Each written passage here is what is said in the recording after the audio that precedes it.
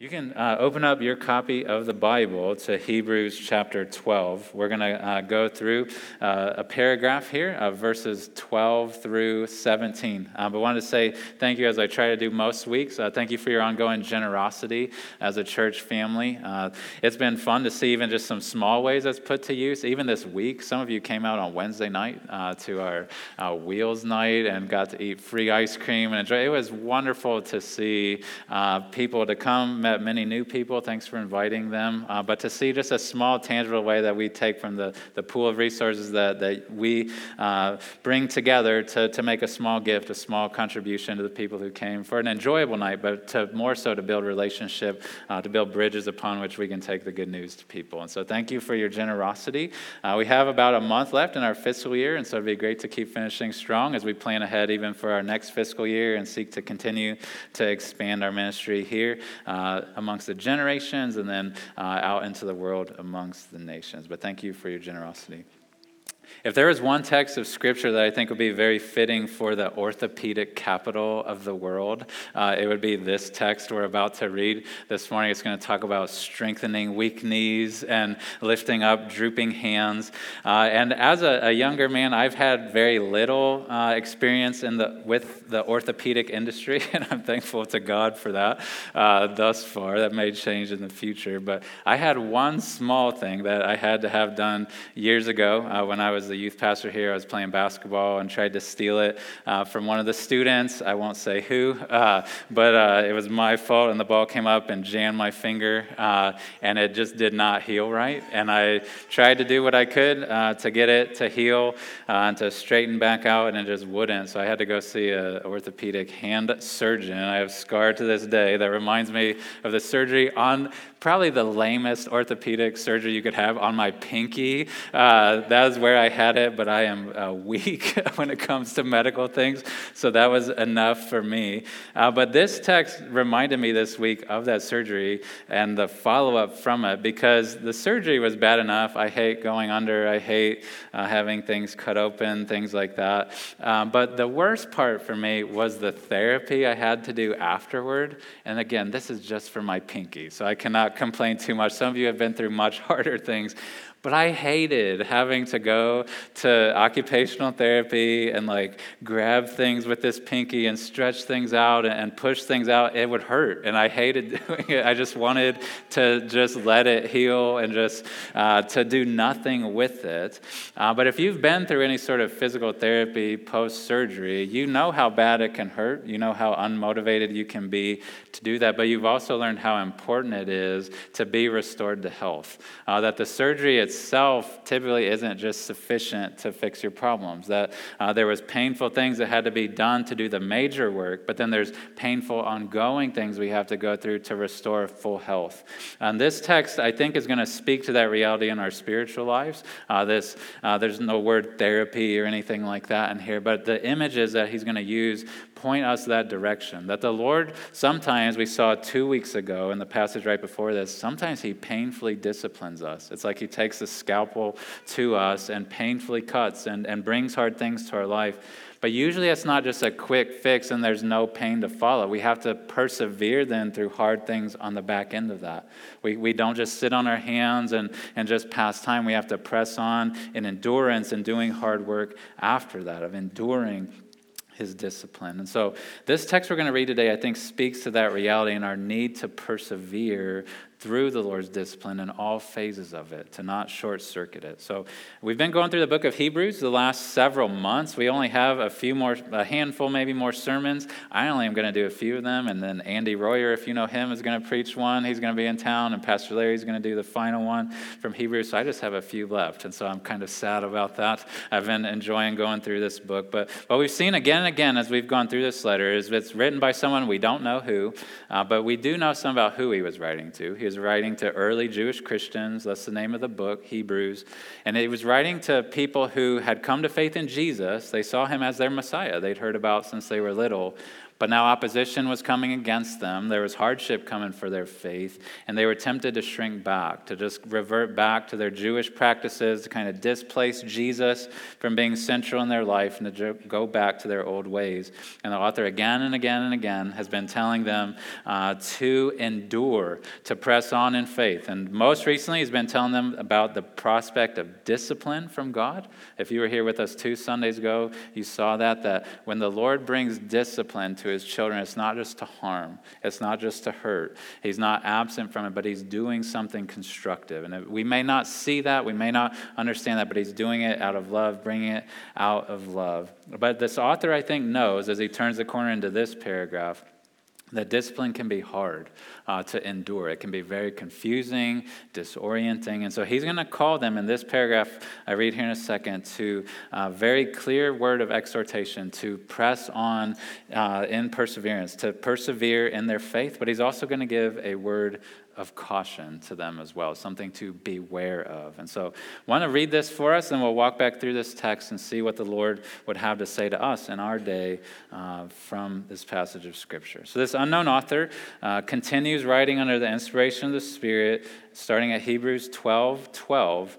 He writes this: "Therefore, lift your drooping hands and strengthen your weak knees, and make straight paths for your feet, so that what is lame may not be put out of joint, but rather be healed.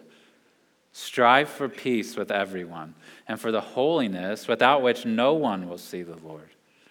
See to it that no one fails to obtain the grace of God, that no root of bitterness springs up and causes trouble, and by it many become defiled, that no one is sexually immoral or unholy like Esau, who sold his birthright for a single meal. For you know that afterward, when he desired to inherit the blessing, he was rejected, for he found no chance to repent, though he sought it with tears." This is the word of the Lord. May God bless the preaching of his word. I'll summarize this paragraph and the author's intent, and what I would want to share with us today in this way, is that when you're being disciplined, persevere by God's grace. Don't presume upon God's grace. So when you're being disciplined by the Lord, when those afflictions come as a Christian, persevere by God's grace.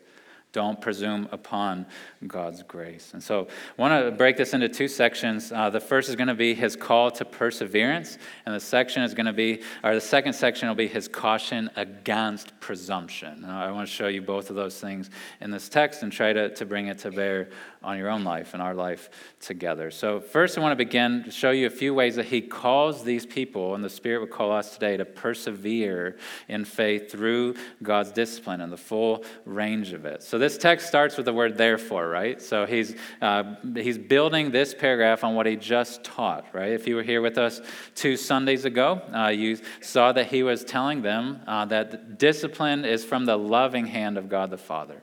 But he doesn't want this to just stay conceptual in their mind, to just know factually, yep, discipline's from a loving God, and that it's good for me. He wants them in practical, real life to endure it. To go through it with faith. He doesn't just want them, he's not in writing this letter just trying to give them theological categories as if that's sufficient. He gives them these categories and he calls them to live in light of it, to live in certain ways. Because what he wants to see happen in their life when they receive discipline from God is that they wouldn't crumble underneath it. They wouldn't just give up underneath the weight of the Lord's discipline, but also he doesn't want them to wiggle out of it either and think that if I can just figure out a way out of this pain, that'll be good for me. But he wants them to persevere under it. And so there's a few things we can learn about endurance, about perseverance in faith from this text. I want to share 3 of them, how he calls them to persevere. The first one is going to be that you can see from this text that persevering in faith is an active endeavor.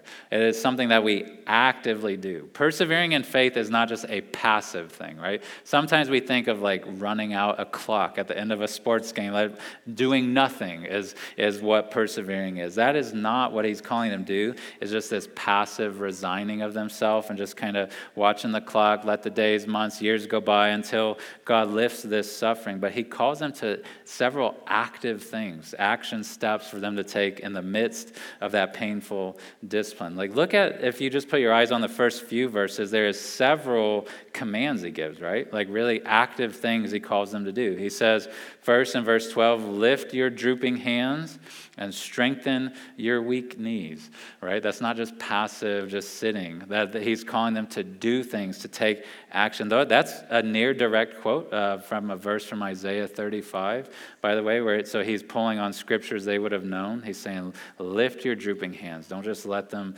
lay limp. Strengthen your weak knees. Seek to use them. Build up the strength in your weak knees, right? Then he continues, verse 13, he says, make straight paths for your feet. That's a quote from Proverbs chapter 4.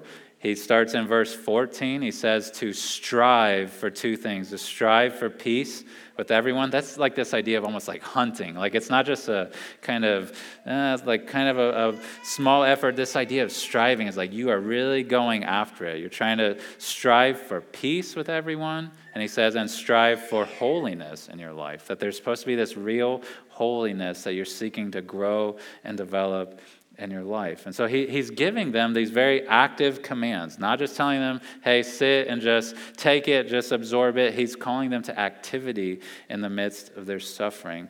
And I just think it's important for us to remember there is no holding pattern. There's no neutrality when it comes to enduring the discipline of God. We are either growing in our faith and persevering in it, or we are shrinking. There is no neutral, healthy state of just kind of watching it happen and just kind of resigning ourselves.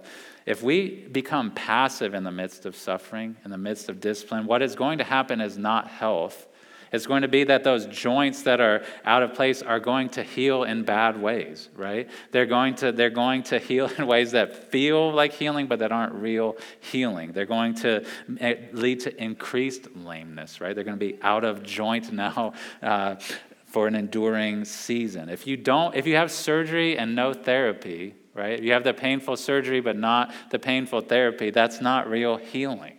Like you're not going to actually see through to the other side where you experience full health again. So he calls them to activity in their perseverance. But the second thing you can see about persevering is that it's a communal endeavor, that it's not just something that individuals do, that we just kind of suck it up and try to press on and learn and grow from it, but there's something that we're to do together. We've seen this several times throughout Hebrews. This isn't new, but he points this out again here. So he says, for example, 14, that we're to strive for peace with everyone. Why does he mention that here when he's just been talking about discipline and how hard it is? Why does it feels kind of like a strange thing, strive for peace with everyone.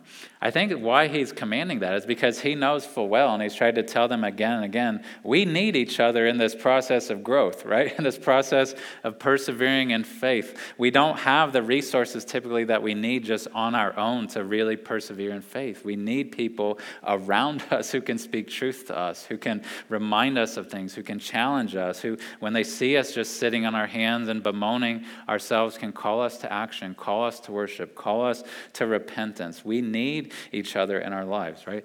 Enemies don't help each other endure, right? They want to harm each other. And if we slowly become at odds or have rifts with our fellow Christians, when affliction comes, we're not going to be at the ready to help each other, right? Peace is something to be maintained amongst us so that when we do have affliction come, when we do have discipline laid upon us by the Lord, we actually have brothers and sisters who are there and have our back. And when they experience it, we are there with them as well. We're not trying simultaneously to heal a rift and then help somebody persevere. We come from a base of love and of fellowship with each other. You can see this call to communal action even in the commands that start in verse 15, right? We'll return to these, but he says, the first one, he says, see to it that no one fails to obtain the grace of God. That is not a command you can just do for yourself, right? It's literally a command to look around at the church and try to see to it. You as an individual, see to it that none of these folks fail to obtain the grace of God. Like you have a responsibility to help these folks persevere in their faith, and they have a responsibility to help you persevere in your faith and to do that hard work of endurance. I volunteer at the YMCA with a program called Live Strong. It's for those who have survived cancer, whether recently or long in the past. And we had a graduation ceremony for one of those classes just a couple of days ago. And it was a smaller class. There was just 4 ladies. But it was incredibly sweet for me to hear at the end of this. They've been with each other for a few months, helping each other do this hard work of exercise, things they didn't want to do at first, but doing this hard work of getting on a treadmill, starting to lift weights, starting to be consistent in those things. And it just made me smile to hear them talk about how much they have appreciated each other in the process. That they maybe have tried some of these things before to be restored to health and never really succeeded. But when they had these other ladies with them to challenge them and to push each other and to remind them of the goal that they're pursuing, they were much better equipped to do that, to persevere through these hard things. And if they can do that for their physical bodies, we are to do that for each other's souls. There's much more at stake, right? That we have a responsibility to help each other persevere. And one other way I think you can see the communal nature of perseverance in this text is really back in verse 12, where he says to lift your drooping hands, strengthen your weak knees. Those words, your, aren't actually like in the original thing that Paul wrote. They're reasonable. That is a way you can interpret it. That is very good to say, lift your drooping hands, strengthen your weak knees. But you could equally write it this way, that just say, lift drooping hands. Strengthen weak knees. And it's this idea that, man, it's not just when my knees are weak that I need to bolster them, but if I see another brother or sister who is lame spiritually, who's going through a hard time spiritually, I have a responsibility to help them strengthen their body, to strengthen their spiritual body, to strengthen their soul. Members are to take care of one another, right? There's a man named Thomas Manton who once wrote this. He said, there must be a constant watch kept not only over our own hearts, but also over the congregations to which we belong. Members must take care of one another. This is the communion between the saints. And we have a responsibility for each other as brothers and sisters to help each other endure, to help each other persevere in the faith. May we never see somebody shriveling spiritually under the Lord's discipline and just leave them to their own devices. Like if they are shriveling, if there's weakness in their heart and soul, if they are shrinking back in faith, we are called to go after them, to lovingly pursue them, to challenge them, to help them grow in their faith, to remember the truth that they once believed, that they continue to believe deep down, but are tempted to disbelieve and walk away from. We have a responsibility collectively. But the third thing I want you to see about this call to perseverance is that perseverance is a sanctifying endeavor. It actually benefits us. There's a reason God calls us to endure, to press on through this suffering. It's sanctifying. Verse 14, there's quite this statement where he says that we are to strive for the holiness without which no one will see the Lord. That is quite a statement to say there's a holiness we must possess as people if we are to see the Lord, if we're to be one with him. And we may misunderstand that, but I don't want to strip this text of what it is saying. This author is saying there is holiness that needs to be in place in your life if you are ultimately to be present with the Lord. If you are to enjoy eternity with him, if you are to see him face to face and enjoy his presence forever, there is a holiness that must be present in your life. Now hear this, he does not say that there needs to be a perfect holiness to see the Lord, right? Like that we need to arrive at some state of perfection in the here and now if we're to have a hope of seeing the Lord in eternity. But he doesn't say that we need a perfect holiness, but he's saying we need a real holiness, right? There needs to be holiness present in our lives as human beings if we are to see the Lord. And I think sometimes we focus so much, and hear this in the right spirit, we focus so much on the atoning work of Christ on the cross, which is of supreme importance, that Christ died for our sins so that we might be forgiven, that we might have a guilt removed from our record, that we might have a clean record with God the Father. We focus so much on that aspect of what Christ has done for us that we fail to remember that Christ also was raised from the dead and unites us with himself so that we will be transformed people. Right? We're not just to be forgiven people who stay the same. That is not the gospel. That is not the good news of Jesus. We are forgiven people by the work of Christ. But then when we're united with him by faith, we become transformed people who the Spirit of God actually starts to come and dwell within us and starts to change us from the inside out. And he doesn't do it all at once. It's gradual, but it must be real and present in our lives. And if there is not a growth in holiness, it should make us question, it should make us wonder, is the Lord truly at work in me? Is the Spirit of God in me at work? Without holiness, we will not see Christ. He doesn't mince words there. It's a requirement, right? And if that is a requirement, holiness, having a sanctified character, persevering through discipline is part of what develops that, right? Persevering in faith through discipline is what develops holiness in us. There's other ways God develops it, but that's part of how he develops holiness in us, right? If you look at verse 13, he's told them, hey, lift your drooping hands, strengthen your weak knees, like get to action, make straight paths for your feet. Then why does he say to do that? The end of verse 13, he says, so that what is lame may not be put out of joint, but rather what? Rather be healed. Like there's growth that's supposed to come by this action of persevering, right? I loved hearing a story Pastor Rod told me. I asked if I could share this briefly. He would never brag about this. He ran a marathon a couple weeks ago, and he's done this before. But at staff meeting, he was telling us about one he ran several years ago where he had an injury leading up to that marathon, and he didn't even think he was going to be able to do the race. But as it got closer, he had done all this training, and he went through and he did it. And to his surprise, he was able to make it through the 26.2 miles. God bless you. I don't know how you do that. But he made it through that race. But then based on the pain he'd been experiencing leading up to it, that evening, I think after the race, or maybe it was at lunchtime, I don't know, but that same day after the race, he was feeling incredibly sore again and feeling those aches and things come back. And he, I think, was probably dreading what the next day would be like and whatnot. But there was a person, I think it was at a restaurant, that came up to him unsolicited. And this guy had run marathons before. And he gave him this advice. He said, hey, tomorrow, like you are not going to feel like running. You are not going to feel like walking maybe even. But what you need to do is just try to go do a short little run. It'll benefit you tremendously if you do that. And I think Pastor Rod kind of disbelieved him. Like, yeah, right. Like I don't want to go do that.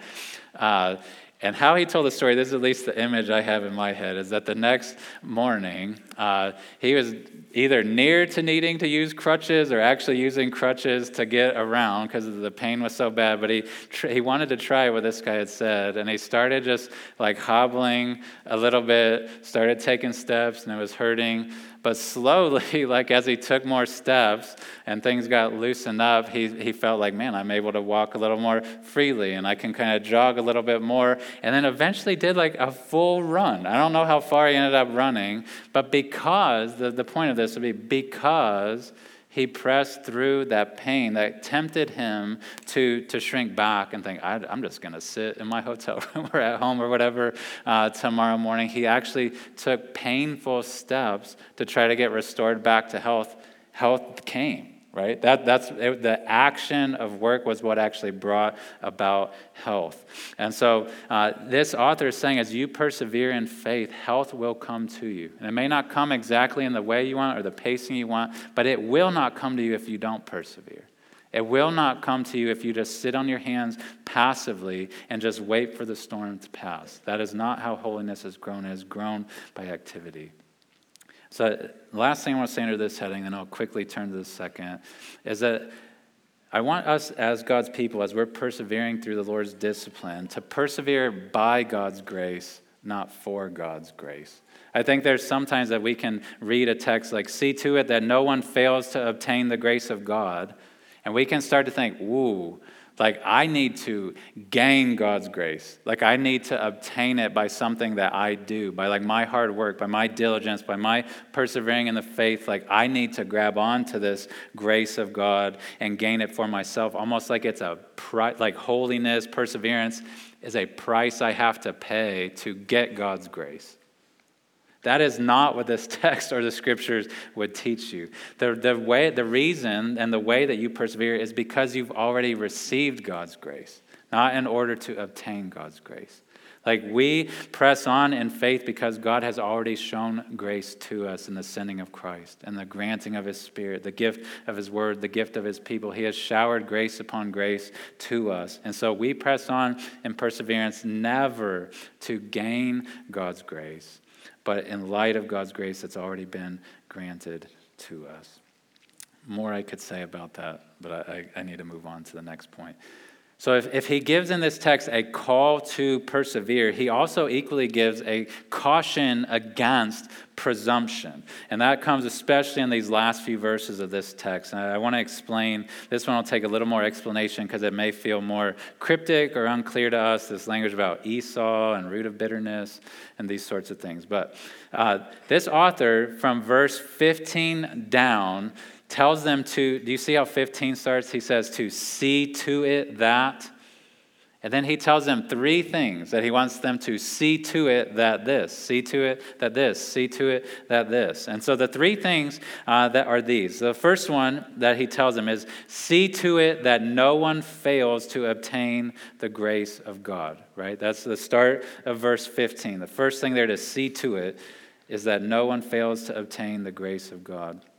And what his concern here is, as best as I can tell and understand this text, this author's concern is that there are people who will take God's grace for granted.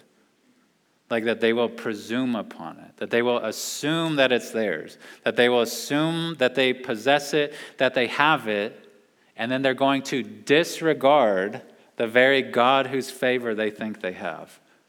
That they're going to feel safe, they're going to feel secure, think that they have God's grace upon them, but that when they get to the end of their race, when they come to judgment someday, that they will find that they have never actually obtained the grace of God. Not that he gave it to them and now pulls it, but that they never had it in the first place. That is what he is concerned about, and he wants these members to be concerned about in their body, is to look around and say, may that be true of no one in this congregation, that there's people who think they have God's grace, but in actuality do not. So that's the first thing he says, to see to it. The second one, he says to see to it, this is in the second half of verse 15, to see to it that no root of bitterness springs up and causes trouble, and that many people become defiled by that root of bitterness that springs up. This takes a little bit of explanation, because I think we actually, myself included, I think we misunderstand this text a lot of times. When we read, to not let the root of bitterness sprout up, what my mind goes to, and I'm guessing what your mind goes to, is just how we typically use the word bitterness, right? Like of resentment towards somebody or sourness towards somebody. And we think he's saying, don't let that grow in your heart, like this sourness toward people. That is a true thing, like that we should not let grow in our heart, but I don't think that's actually what he is saying here. If you have the ESV, which it's not like the sacred translation of scriptures or something, but do you notice something about the words root of bitterness, if you have the ESV? Yeah, they're in parentheses, or quotation marks. English teachers will get on me. Quotation marks. That is on purpose. Not all English translations do that, but I actually appreciate that the ESV does that, because I think what they're trying to tip you off on is that what he's referring to is actually a phrase or an idea they were already familiar with. That there was this root of bitterness that they would have, a literary thing they would have been very familiar with already. That he's not just telling them, hey, I'm creating my own metaphor here of a root of bitterness, but he's referring to something. And what he's referring to, I believe, is Deuteronomy chapter 29, verses 18 through 19. If you were here with us last school year, we actually preached through this text, but I want to put it on the screen so you can see it. In that book of Deuteronomy, Moses had written to the people of Israel, and he had written this to them on God's behalf. God spoke this to them through him. Beware lest there be among you a man or woman or clan or tribe whose heart is turning away today from the Lord our God to go and serve the gods of those nations. That's the ones they're about to take over. He says, beware lest there be among you a root bearing poisonous and bitter fruit. One who, when he hears the words of this sworn covenant, blesses himself in his heart, saying, I shall be safe, though I walk in the stubbornness of my heart. That, I think, is what the author of Hebrews is referring to. Remember, he's writing to Jewish people, right? I think that text from Deuteronomy is what he's referring back to. And the root of bitterness, when they would have heard that phrase, would have been thinking of these types of people who convince themselves, hey, I'm part of God's community, like I have God's favor upon me, I can live how I want. Like I can just do what I want, I can follow the gods that I want, I can indulge in what I want, I can live life however I see fit, and I will be safe. Like I have God's favor upon me. And Moses' concern when he gave them those words of Deuteronomy was, I think, the same, as the author of Hebrews' concern. And it's be the same as my concern today, is that there would be people who are presuming upon the grace of God while they just live life with utter disregard for him. Living however they see fit. To presume upon something, I looked up for a definition of what that means, to presume upon something, how we use it today, is to expect too much from a relationship in a way that shows that you do not understand your role in the relationship. I think that is often how we relate to God. We think the relationship with him is, he just gives me favor, he's granted me favor, and then I can live however I want. I have this luxury, I can just indulge, live however I want. That is a presumption. That is a wrong presuming upon God, thinking that he just owes you grace, that it is yours no matter what, that you can do with it whatever you want, that you can meet God on your own terms. None of us meet God on our own terms, right? God is the one who dictates the nature of our relationship with him or not. Like we don't come to it with our own assumptions, with our own thoughts. We go by what God says. He's the one who defines the relationship, right? And what this author wants is for these people to never presume upon the grace of God. To not start to, I don't think he was concerned that they were going to set up literal idols there and start worshiping actual false physical gods. But I think what his concern was, this author of Hebrews, is that they would start to have these functional gods in their life, right? As opposition came against them for their Christian faith, what they're going to be tempted to do is start to have these gods of comfort, gods of ease, gods of acceptance in the culture, gods of familiarity, of all these sorts of things, that they're going to set up these gods that they worship more than they worship Christ. That when pushed to a wall, they're going to follow after these gods and not follow after Christ. But he's concerned that they're still going to think they have God's favor. That they can just live how they want, worship what they want, do what they want, even disregard the Savior God has sent, and think that they still have the forgiveness and the grace of God upon their life. And he's saying, see to it that none of you have this root of bitterness grow up, where you just indulge and justify your rebellion against God. The third and last thing that he tells them to see to it that is this thing about Esau, which you may not know much about the story of Esau, but in verse 16 he says the last thing, see to it that no one is sexually immoral or unholy like Esau. And then he kind of riffs on the story of Esau from back in Genesis. But I want to share a couple brief thoughts on this.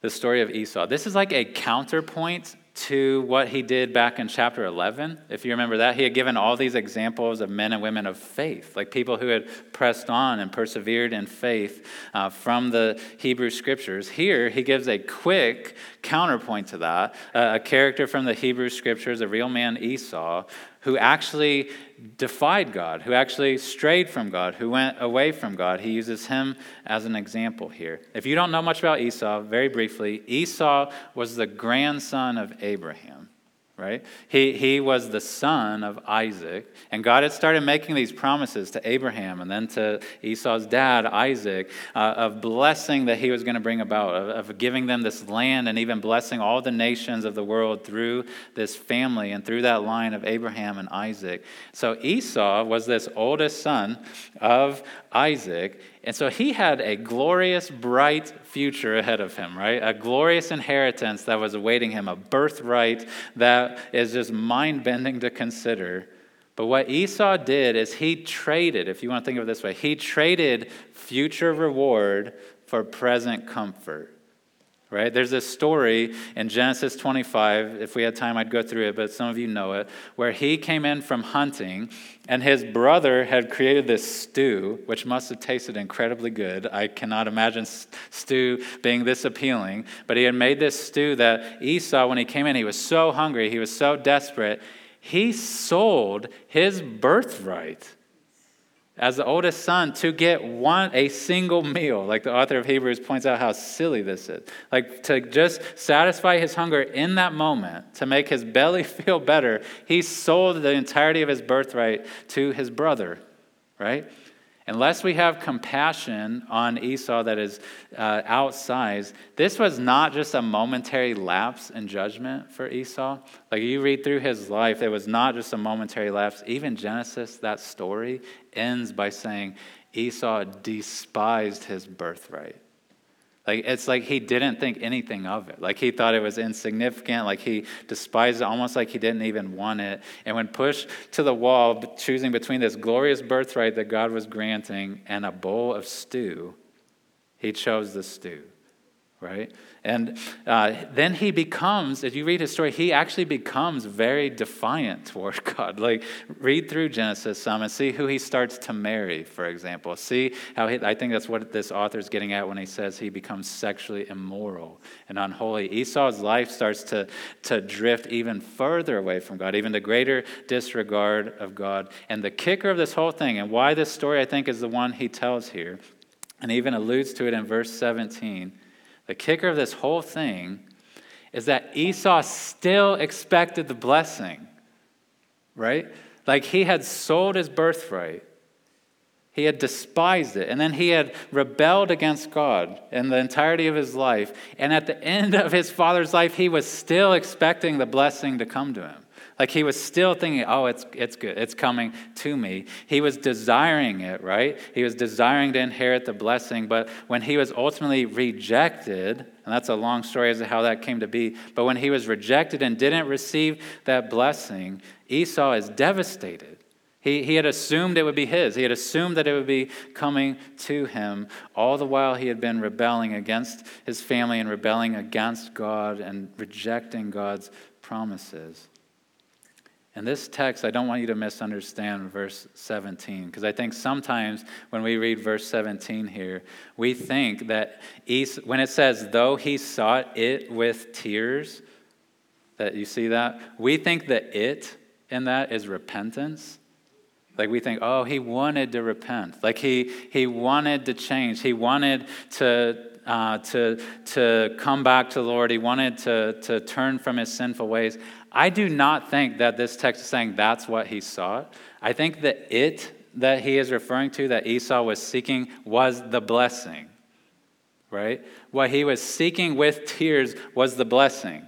He wanted the good reward of God. He wanted the land. He wanted the blessing and the favor of God that would come. What Esau was seeking was not repentance. It was the blessing. His tears were not over his sin, right? It was over his loss. It was over of what he had squandered, of what now he could not get back. That's what was devastating to him. Not that he had been sexually immoral and unholy and had despised his birthright, but he was seeking the blessing without repenting.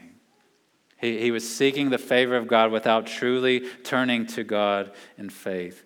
And he tells this story, and this author references the root of bitterness, all to try to caution these early Christians about this danger of presumption, this danger of just assuming I have the favor of God, but I'm going to just live how I want and reject him. He is saying that is not a sign that you have the grace of God. Like if you have the grace of God in the future, in eternity, if you're going to receive it and you're going to be a recipient of that blessing of eternal life with God, you will actually experience the grace of God in this life as well. Like there will be indicators in how you live your life that you are truly seeking to follow after him, right?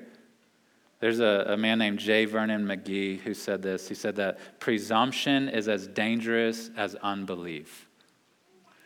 I would actually say it's even more dangerous than unbelief. This presumption that, man, if discipline comes to me, God brings hardship to me, I can just reject him. I can walk away from him. I'm frustrated with him. I can just live however I want the rest of my life. But I at youth camp, like I gave my life to Jesus, or at that church they had an altar call and I gave my life to Christ, but now this discipline's come upon me and I'm frustrated. I'm walking away from it. But I know in the end, I will have God's favor.